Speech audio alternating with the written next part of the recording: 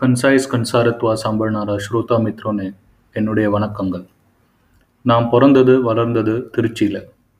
திருச்சி என்றாலே மலைக்கோட்டை அல்லது ஸ்ரீரங்கம் நினைவு வரும். જેને ગુજરાતી લોકો કોઈ વાર મલુકોટા કહે છે. कई लोग त्रिची को BHEL से जानते हैं, भेल, जैसे कोई खाने की चीज़ हो. I studied in an English medium school जिसका संचालन दक्षिण भारत हिंदी प्रचार सभा करता था. जो भी कारण हो, लेकिन उच्च कक्षाओं में हिंदी पढ़ाने के लिए एक हिंदी शिक्षक नहीं थे. அதனால 10ஆம் வகுப்பு தேர்வில் நான் தேர்ந்தெடுத்த மொழி தமிழ். वैसे भी 8वीं कक्षा के बाद कोई तीसरी भाषा तो थी नहीं और दूसरी भाषा के लिए और कोई विकल्प नहीं था. Hindi Prachar Sabha in Tamil Nadu is a potent trigger to attract linguistic politics, which has been around in the state since the 60s. One day, goons of a political party, not a very difficult one to guess, forcibly entered the school and blackened wherever they saw Hindi. This was around the time when the Hindi names in railway stations were also blackened with paint, and they remained like that for months afterwards. Imagine if there were social media in those days. We would have heard the same silence from assorted irrational groups based on rationalism as today. Just that today, black paint is replaced with black shirts or red t shirts with an inexplicable pride in not learning a language that is hardly forced down their throats. It is a progress in some way, I must say, from blatant gundagiri to stupid t shirts, because despite the polarization, I would like to think that the zeitgeist is moving towards weakening such groundless narratives. The issue, as we know by now, is not about supporting the language of the state. That would have been far easier. All they needed to do was to give other languages, including English, a secondary or a tertiary position. The issue is about opposing just that one language, because that is what decades of systematic dissolution of mental faculty does, as if English or Urdu were around since millennia and pose no threat. Just as these language warriors, supported by assorted irrational groups based on rationalism, or trying to rewrite the history of ancient excavations, they would try to also convince us that Urdu was around during the Sangam age, or that the Harvest King Rajendra Choran encouraged English in his court. Harvest King, because you see, we cannot call him a Hindu king. Around where I stay, you could go to any electrical store and ask what you want in Hindi. Every electrical store is run by someone from Rajasthan. And guess what? They have learned Tamil fast and they speak better Tamil than this Apsakallamalaya Atupakavaria gang. And believe me, they get the R quite well. When my Tamil teacher told us that it is called Sirappu Ragaram, the unique R sound, I told him that we have one in Gujarati too. He said it's not the same and asked me to sit down. I never knew he was the Wikipedia of those days. Even then, as now, I fail to understand how a unique sound makes any difference. And it's not even unique despite what you would hear about it. Just to take a small detour, this reminds me of the continuous corruption in the spoken language. And this seems more prevalent in urban areas. From the days of Chupke Chupke, where Ainga and Jainga were considered as brushed bhasha, we have now come to accept Kam se kam 250 haddi todela hoenga as normal. Even otherwise, we have so many dialects and accents. In Kathiawar, for example, you could hear Harangpurni Hadi for Sarangpurni Sadi. We once were met with stares when we asked the people in Botad the way to Sarangapur. The next time we said Harangpur, we got the answer.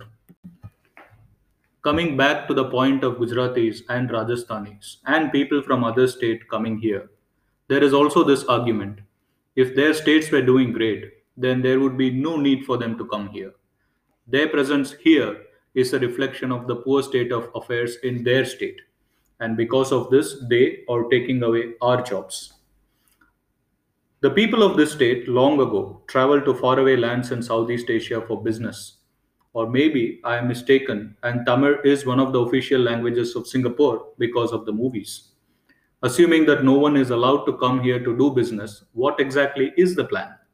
run electrical stores because they have red and black wires, produce more movies where a fair skinned, half sari clad heroine from the north can be shown her place by the hero who, with his sidekicks, is upholding the local culture. Language has always been a trigger for division. But then what is not in our country? Anything from the amount of free dhania with vegetables to what is cooking in my rasodu becomes a trigger. What I am talking about, however, is the kind of trigger that becomes political: religion, caste, and of course, language. While Tamil Nadu may be a tad over enthusiastic in going overboard with linguistic pride, other states indulge in it too in varying degrees. It would be interesting to see whether linguistic pride, or rather the political manifestation of linguistic pride, correlates positively with socialism and therefore employment opportunities. At the same time, the overzealousness with which Hindi is propagated, if not enforced, in government institutions cannot be overemphasized. Sometimes it borders upon being plain insensible. Finite element analysis, a computational technique that is widely used in many industries and quite well known globally with that name, for example, becomes Parimit Avyav Vishleshan. Apparently, there is a large group of people whose only job is to come up with new Hindi words. The importance of Hindi in northern states is huge, and we all know that. I read a tweet that political pundits cannot write off Rahul Gandhi any longer because he is now speaking Hindi with confidence. It's always difficult for anyone living in Delhi or whereabouts for decades to learn Hindi. It's not an easy language to learn. I think it also makes sense for him to learn Hindi. The lies, when spoken in English, are not reaching the right people, the people who actually vote. By lying in Hindi, I am sure it would make a difference, especially coming from someone who oozes confidence like Rahul Gandhi. मुझे उस दिन की प्रतीक्षा है जब राहुल गांधी चेन्नई आएंगे और निसंकोच हिंदी में अपना भाषण देंगे. जो कांग्रेस की छोटी नैया झूठ के समंदर में डगमगा रही है, हो सकता है कि उस भाषण के बाद डगमगाना ही छोड़ दे. On a more serious, or rather less funnier note, though, the language discussion was restarted by National Education Policy, whose draft document, ironically, is a good example of how not to write a draft document. It runs into hundreds of pages of stilted prose with hardly any illustration or informative graphics. NEP recommends that education be imparted in the state language and the mother tongue, and I sincerely believe that this is a much needed reform. I am surprised at the amount of research done and referenced by NEP that concludes that children learn better in their mother tongue. But still, as I said, a welcome move. Obviously, this has led to the rather unsurprising extrapolation about how developed countries like Japan and Germany have developed and industrialized themselves because their children learn in Japanese and German, respectively, and not in English. We have schools too, by the way, especially government schools, where the medium of instruction has been the state language for decades. What has this done to their livelihood options? Should we wait a few more decades to find out? Usually, the ones who emphasize this simple correlation between language and development, or the ones who have studied in English medium, or in a good professional phase in their careers, and now miss enjoying all jewels that their culture has to offer. It is a fair regret to have, no doubt, but we also tend to project our regrets to our children and to our society as a whole. On the other side is the other extreme, that English is a global language and there is no way we could survive if we do not learn English. Look at IT, they point out. All programming languages are in English. The retort usually is that Sanskrit is the best language for programming. This is rather unfortunate and, like all bad arguments, ends up only making things worse. The whole Sanskrit is the best language started from a paper that was published in 1985 titled Knowledge Representation in Sanskrit and Artificial Intelligence. In case you thought artificial intelligence is new, you should now know better. The paper was written by one Rick Briggs, who was then at a research center in NASA. No wonder we lapped it up. It's from NASA.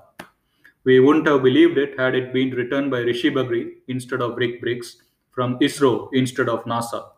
No offense to the dude with that name out there. Since then, we keep making this argument about Sanskrit and programming languages. But even the ones arguing for this have not told us how. By the way, you should read this paper. The PDF is available for download on the internet and it is a very interesting read. We could create a programming language in one of our own languages and call it Ajgar or Manikam or Sava. Sorry, there is no Ja as such. But the point is that that may still not help. It is not that difficult actually to create a wrapper around existing programming languages. The issue with programming or good programming is not the natural language, but the affinity to think analytically, breaking down a task into simple components, and also perhaps the affinity to create new things out of the blue. If you're into programming, you would know how object oriented programming forces you to think differently, breaking down a complex program into modules and classes and methods. Has anyone studied what are the common attributes of good programmers? Do they have a hobby, for example, that involves creating something? Do they look like a stereotypical IT guy wearing jeans and a t shirt and carrying a screwdriver in his pocket in case you ask them stupid questions? I don't know, but the point is that we are simplifying programming, and for that matter, we are simplifying everything else to the choice of the natural language. I mean, I really like the KISS principle. Keep it simple, stupid. But that doesn't mean that we oversimplify just because we want others to align to our beliefs. Coming back to English, it does create a divide between the urban and the rural societies. There is no doubt about that. It fosters a cultural elitism that is more ingrained than we think, especially if we think we speak good English. Many who have not studied in English or who have not studied proper English go through struggles that are very real and they continue throughout their lives like a painful scar. When they have to decide on a school for their children and these scars throb with a dull pain, what do you think they would choose? Culture or livelihood? I am perhaps oversimplifying this, ironically, but the crux in this argument is this: culture and livelihood, or culture versus livelihood. Why should they be mutually exclusive? Instead of saying that Japan and Germany are more developed because they educate their children in their mother tongues, perhaps we should delve deeper into how their culture and their livelihood are intertwined with the language that they speak. I mean, language cannot be the only parameter here. Just look at the countries where the medium of instruction is their local language, but they have not been as successful in the global arena. I'm sure we can find 10, 20, or 50 examples. Essentially, there is a need for deeper understanding on the impact of languages on different aspects of our lives and how that impacts, in turn, our society, our community, and our nation as a whole. என்னை பொறுத்தவரை நாம் இந்த podcast અહીં समाप्त करीशु आपके साथ फिर मिलेंगे अगले पॉडकास्ट में. May Ma Saraswati bless you all.